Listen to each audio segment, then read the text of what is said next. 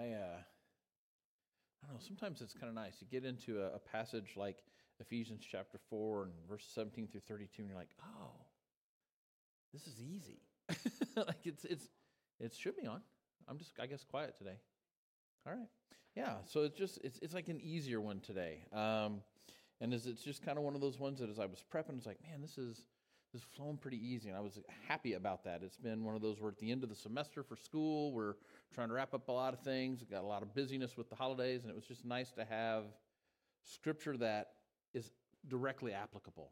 And we can see that as we go into it today. So let's take some time to dive into the Word. If you've got your Bible with you, go ahead and open up to Ephesians chapter 4, verses 17 through 32. If not, it'll be on the screen, and you'll be able to see it there. Let's go ahead and hear the word of the Lord.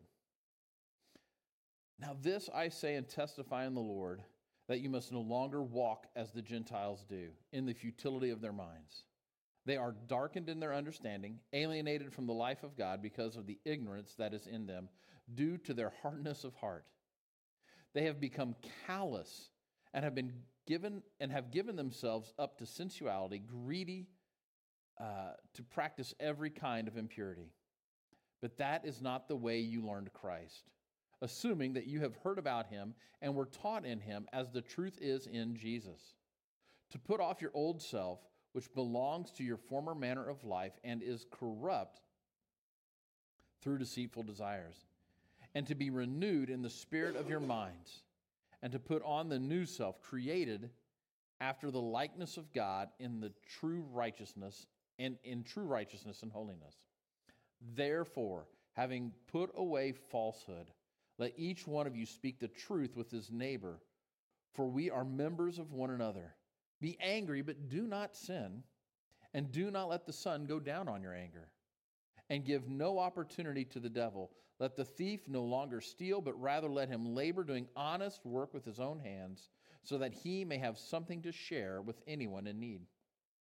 Let no corrupting talk come out of your mouths, but only such as is good for building up, as it fits the occasion, that it may give grace to those who hear. And do not grieve the Holy Spirit, by whom you were sealed for the day of redemption. Let all bitterness and wrath and anger and clamor and slander be put away from you, along with all malice. Be kind to one another, tender-hearted, forgiving one another as God in Christ forgave you. Let's pray. Father, I just thank you so much. Thank you so much for your word and how applicable this is to our daily lives. I thank you for teaching us through it and letting us see what it means to live a new life in Jesus Christ. Father, I pray that as we go through this and we worship you through the hearing and to the responding of your word, that today you would just move us closer to you. Draw us in through your word. Father, I pray that you would put me aside and let this be wholly of you. And I ask, Lord, that you would continue to bless us as we seek to honor and glorify you in this community and elsewhere. And it's in Jesus' name I pray. Amen. So as we've been reading through Ephesians, and we've been looking at this letter that Paul has written, it's sometimes interesting for us because we forget sometimes that when Paul was writing these letters and he's writing to the churches, he's writing to people who were fellow Christ followers, right? He's writing to churches. Not only are the Ephesians here Christ followers, but they're a congregation that Paul's familiar with. Now, some time has passed, and he maybe doesn't know everybody in the Ephesian congregation, but he does know that they are believers, and it's the gospel message they have believed in, and they're all united in Christ, right? He helped plant this church. He knows some of these people, and he's reminding them about that gospel message, right? Paul testifies here that the Gentile believers that are in Ephesus, they experienced the same new life in Christ as the Jewish believers are going to experience in Ephesus. Right? And he's encouraging to believe that they have that new life. And then he's going to give them some very practical examples of how church members build up Christ's body and live out that new life. Believers are called to live out their lives as new creatures in Christ Jesus with a lifestyle that is different than that of the world. And they're called out to live that is different from what we lived prior to our life in Christ and Jesus saving us from that. And I love that Paul kind of dives in here, and the first thing he does is he affirms in a very solemn manner that the Gentile believers in Ephesus are a part of the new creation, right? He says, "Now this I say and testify in the Lord, that you must no longer walk as the Gentiles do in the futility of their minds." He's very solemnly saying, look, you have this salvation experience. You have this new creation being happening in you. And as part of that new creation, you no longer need to live as the Gentiles do, those who are unsaved around you. Paul describes the lost Gentiles as living with dark and futile minds. Right? They are people who reject the knowledge of God and see themselves as wise or enlightened. I am above this God nonsense. And they're not ignorant because of their lack of education. Right? They are ignorant because they have hardened hearts towards the truth of the gospel. They're learned people as far as the world would see. They've become ignorant of the things of God because of the hardening of their heart. And it's in that hardening of the heart that they become not just hardened hearts, but calloused. Oh man. Calloused, toughened, almost impenetrable sometimes to the ways of Christ. And then in that callousness and in that hardness, they seek out all forms of impurity. But those who are in Christ did not learn that. Those who are in Christ have learned that we are to put off our old self. Folks, this is a lifelong process. It doesn't always happen overnight. We hear stories of folks who were saved and then boom, their old self was gone. And that's awesome and that's miraculous. But don't forget that it's just as miraculous as it is somebody who has been saved of Christ and they struggle and they continue to repent over and over again. Salvation is always miraculous. Don't lose sight of that. And it's a lifelong process to grow in the Lord. I like how R.C. Sproul said it. He says, the closer we are to God, the more the slightest sin will cause us deep sorrow. The holier we get as we seek out to be like our God, the more we're going to see that our sins are greater. And even the little ones feel huge because we know how much that sin hurts our God. We keep working in conjunction with the Holy Spirit to put off that old self. God is who makes that old self gone a reality. It is God who is working in us to create the new creation in Christ. And we as people, we're in need of an inner transformation because our hearts are deceitful above all things and they are desperately sick. And the prophet Jeremiah tells us that. That's kind of the negative side of our regeneration through Christ, right? That we have to put off things. We have to get rid of stuff. That feels negative to don't do and get rid of. The positive side, though, is that we are being renewed, right? That renewal begins in the spirit of our minds. I love that Paul says it that way. We frequently hear people say, I love Jesus with all my heart. Good. That's great. You're supposed to love Jesus with all your heart. But you're also supposed to love Jesus with all your mind, with all your strength, with all your might, all of that. We see that over and over again in Deuteronomy, and then Jesus teaches us that in Matthew, and he teaches it us again in Mark and in Luke. And if you look really closely at the Word and what the Word of God is calling us to, we're to love Jesus with everything we have, all that is within us. This renewal, this transformation of the mind is the process in which believers begin to think in a new and think in right ways as they meditate on the truths of the Word of God. That as Jesus is living in us and he's indwelling us and the Spirit is moving in us, our shift and our focus changes more towards godly things and away from worldly things. As we're being renewed and we're being transformed, we are to put on a new self. We have taken off the old self, gotten rid of it, and now we're putting on a new self. Some translations you might read may even say you're putting on the new man, right? This is the beauty of what salvation is in our lives. This is the beauty of what regeneration is that believers are created anew in Christ Jesus. Believers are created after the likeness of God. Again, I said this earlier, but I mean it. This is just one of many, many reasons why every salvation story is miraculous. It doesn't matter if you were saved from the gutter of the streets or saved as a child in Sunday school. When Jesus saves you, it is a miracle and he makes you new.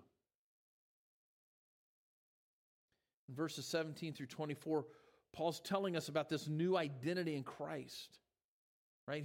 He's telling us that we're to stop living like a pagan and live like the new creature that we're becoming, that we are. In verses 25 through 32 of the same passage, though, Paul gives us some practical ways in which we can begin that process. Right? Now, we are working in conjunction with the Holy Spirit in this. It is the Holy Spirit who is moving in our lives to change us and to make us new. But we can't ignore the Holy Spirit. We have some responsibility. Yes, he's going to be lifting the heavy load, but it's our job to follow along, right?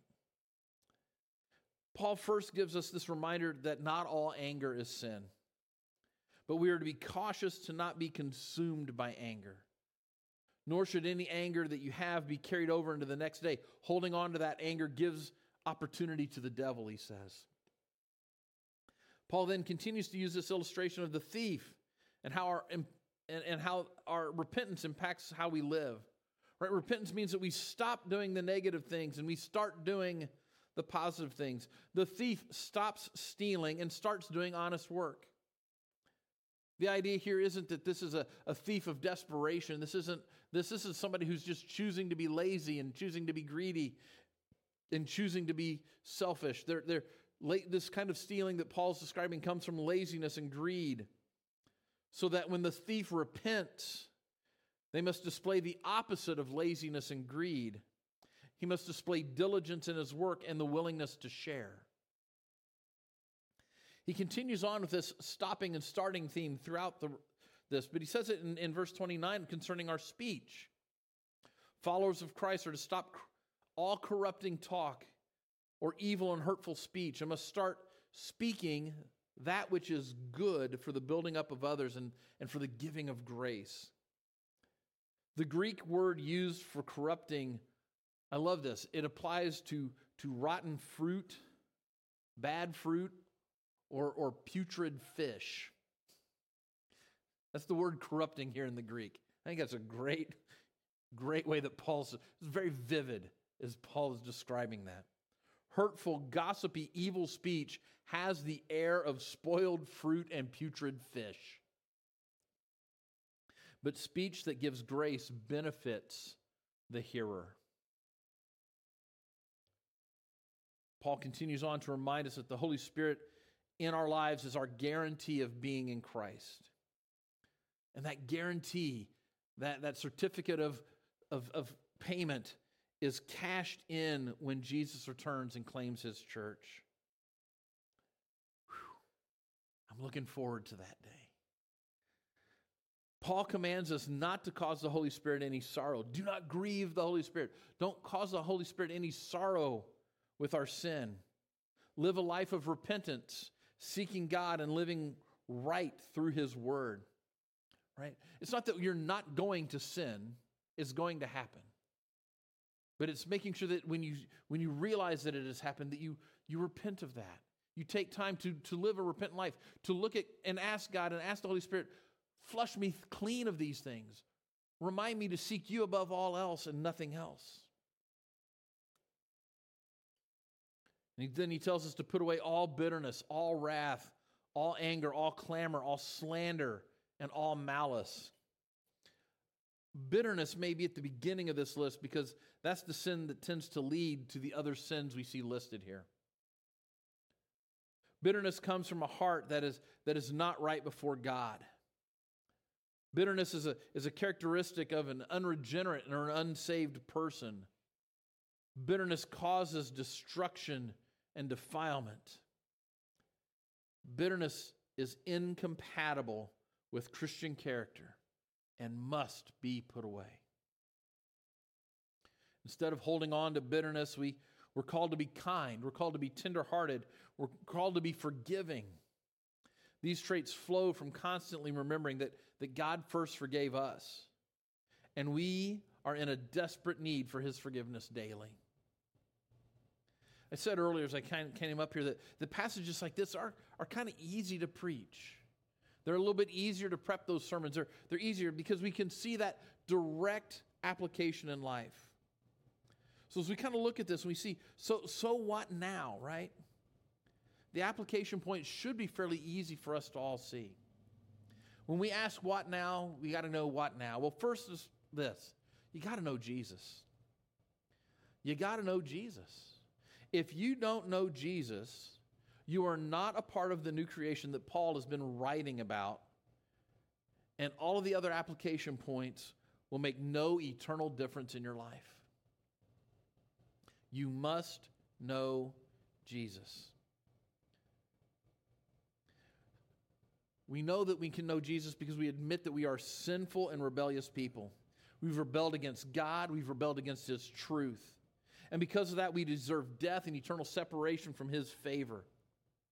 Even those of us who are in leadership in this church, we have to acknowledge that too. And we have to acknowledge it daily, regularly, that we know we are in need of a Savior.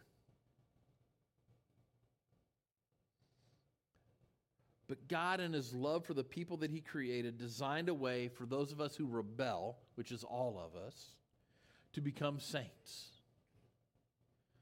Jesus, who is God in human flesh, God the Son, God who redeems us, came and lived among us. We're going to celebrate that soon. The incarnation, the coming of Jesus as the Christ child, and what He has done and how that works.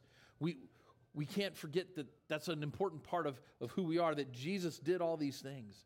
And in His life here on earth, He fulfilled all the law of God that we cannot fulfill.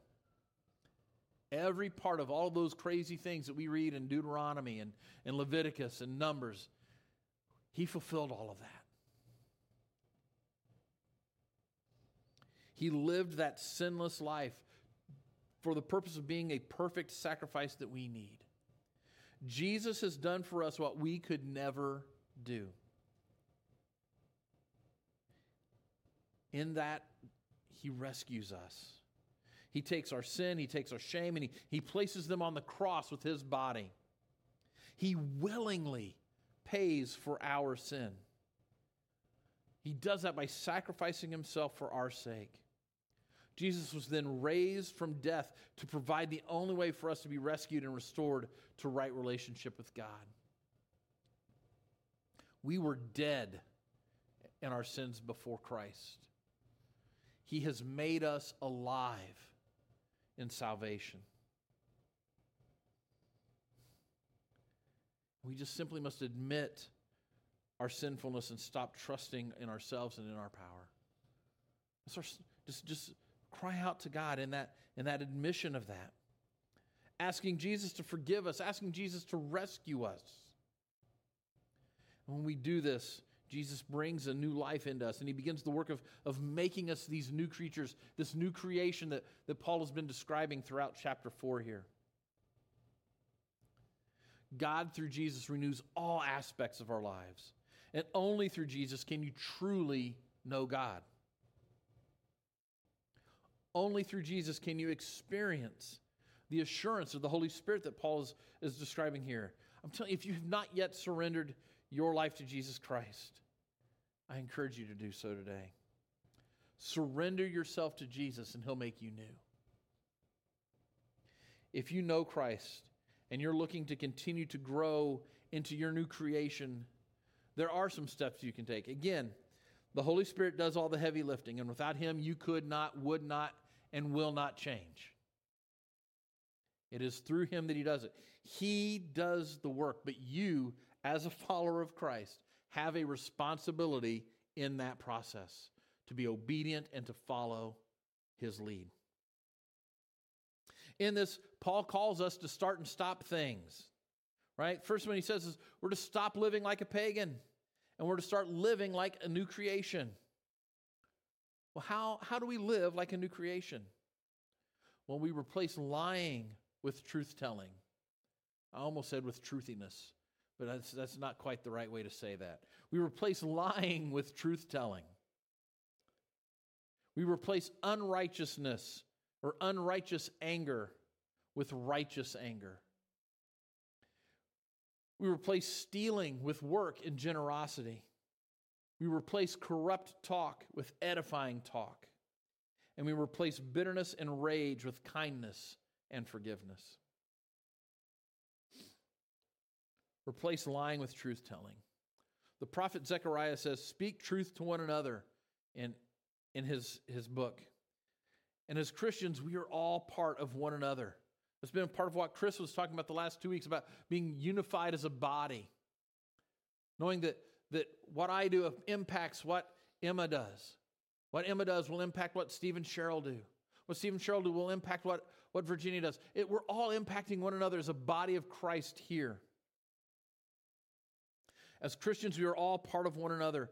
The words that you and I say affect the whole body. Falsehood kills unity. Falsehood kills unity. Truth grows unity. Scripture tells us that God hates lying.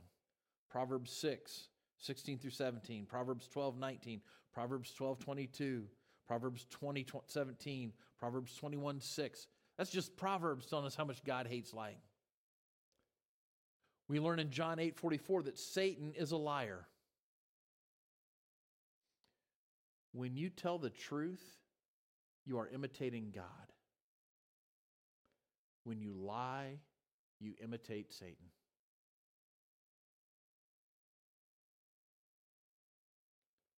We replace lying with truth-telling to become more like Christ and to live in that new creation He is making us.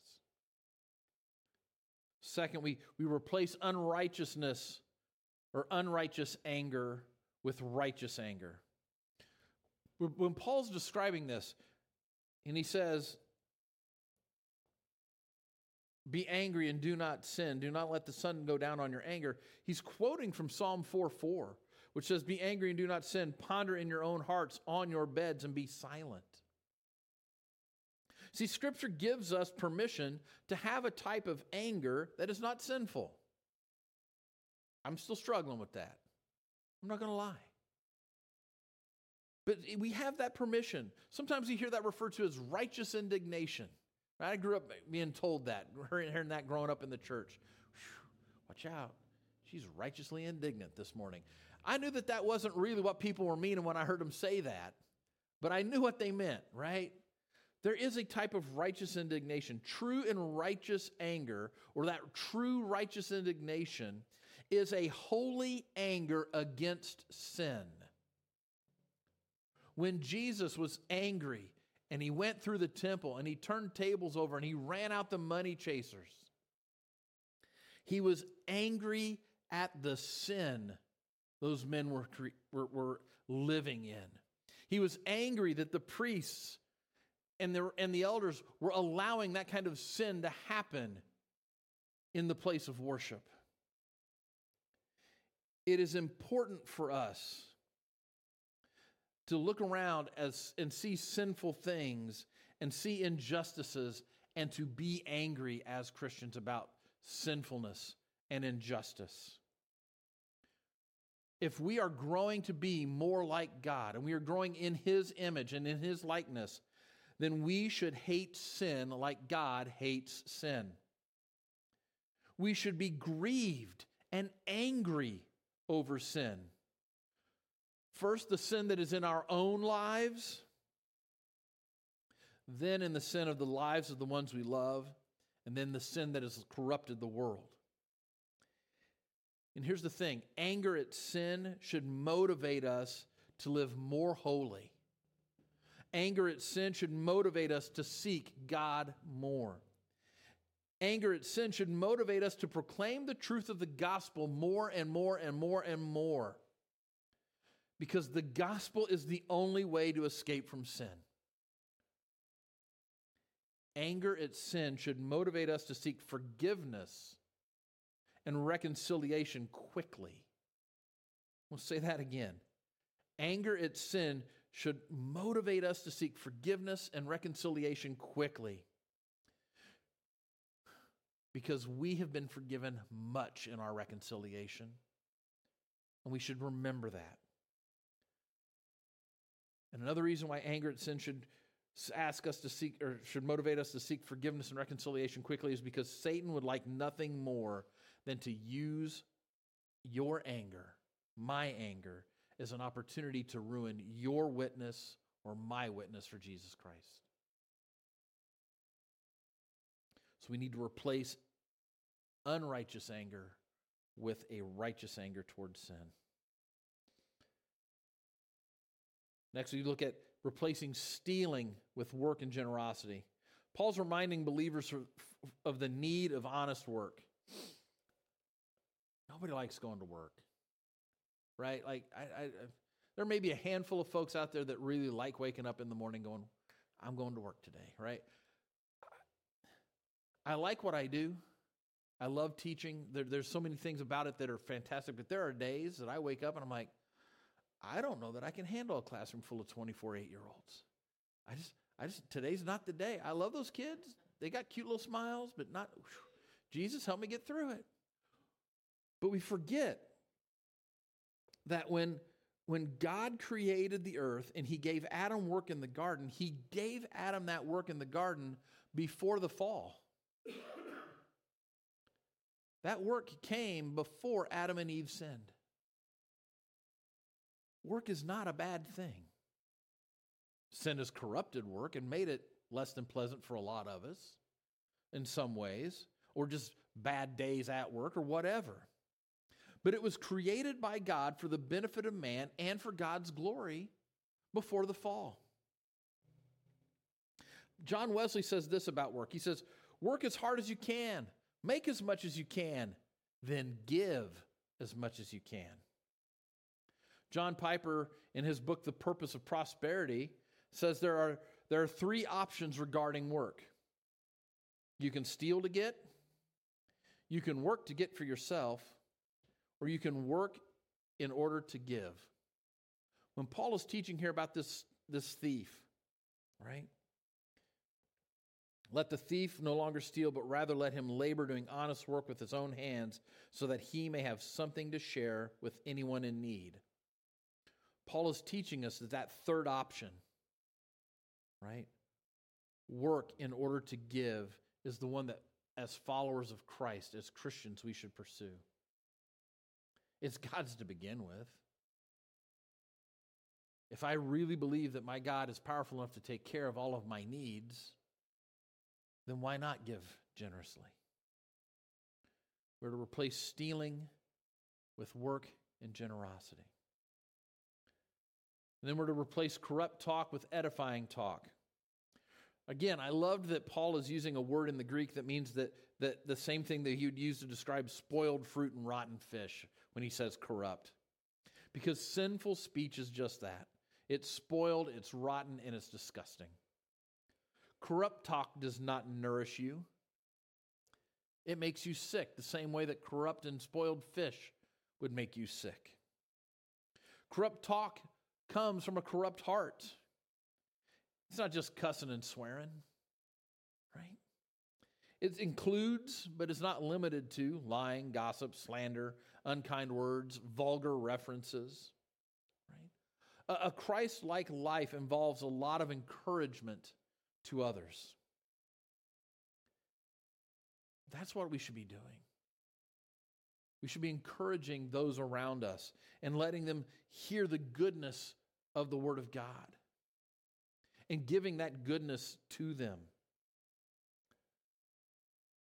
Let us walk by the Spirit and let Him guide our conversations. Let Him guide our attitudes towards those conversations. Let us replace corrupt talk with edifying talk. And lastly, Paul says to replace bitterness and rage with kindness and forgiveness. Man, we are called to put off these resentful attitudes, any kind of festering anger, abusive language, public outbursts, and hostility.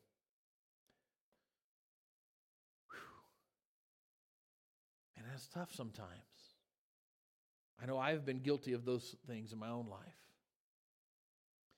And I'm being called to make sure I cast that off. But when I'm called to cast that off, I'm not just called to just cast it off and keep going. I'm called then to put on kindness and forgiveness. And I like that he talks about it being put on and put off. Right? That we should wear these things like clothes. We are to wear kindness like our favorite pair of jeans, and we're supposed to wear forgiveness like our most comfortable hoodie sweatshirt. And that's what he's saying here, that it's just part of who we are. We are recognized by that because it's what we have on all the time. When you think about this, if Jesus has forgiven you of all that you have done against him, is there any reason you should not forgive another person? I don't think so.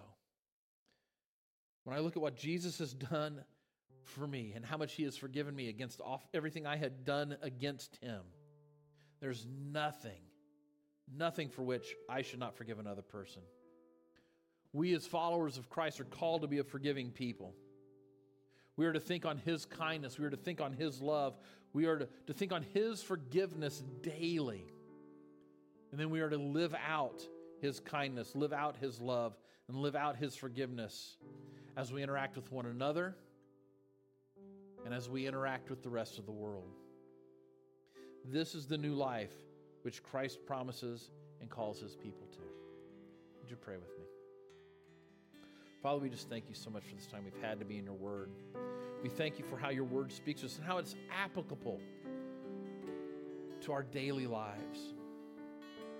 Father, I pray that as we go into this time of invitation, this time of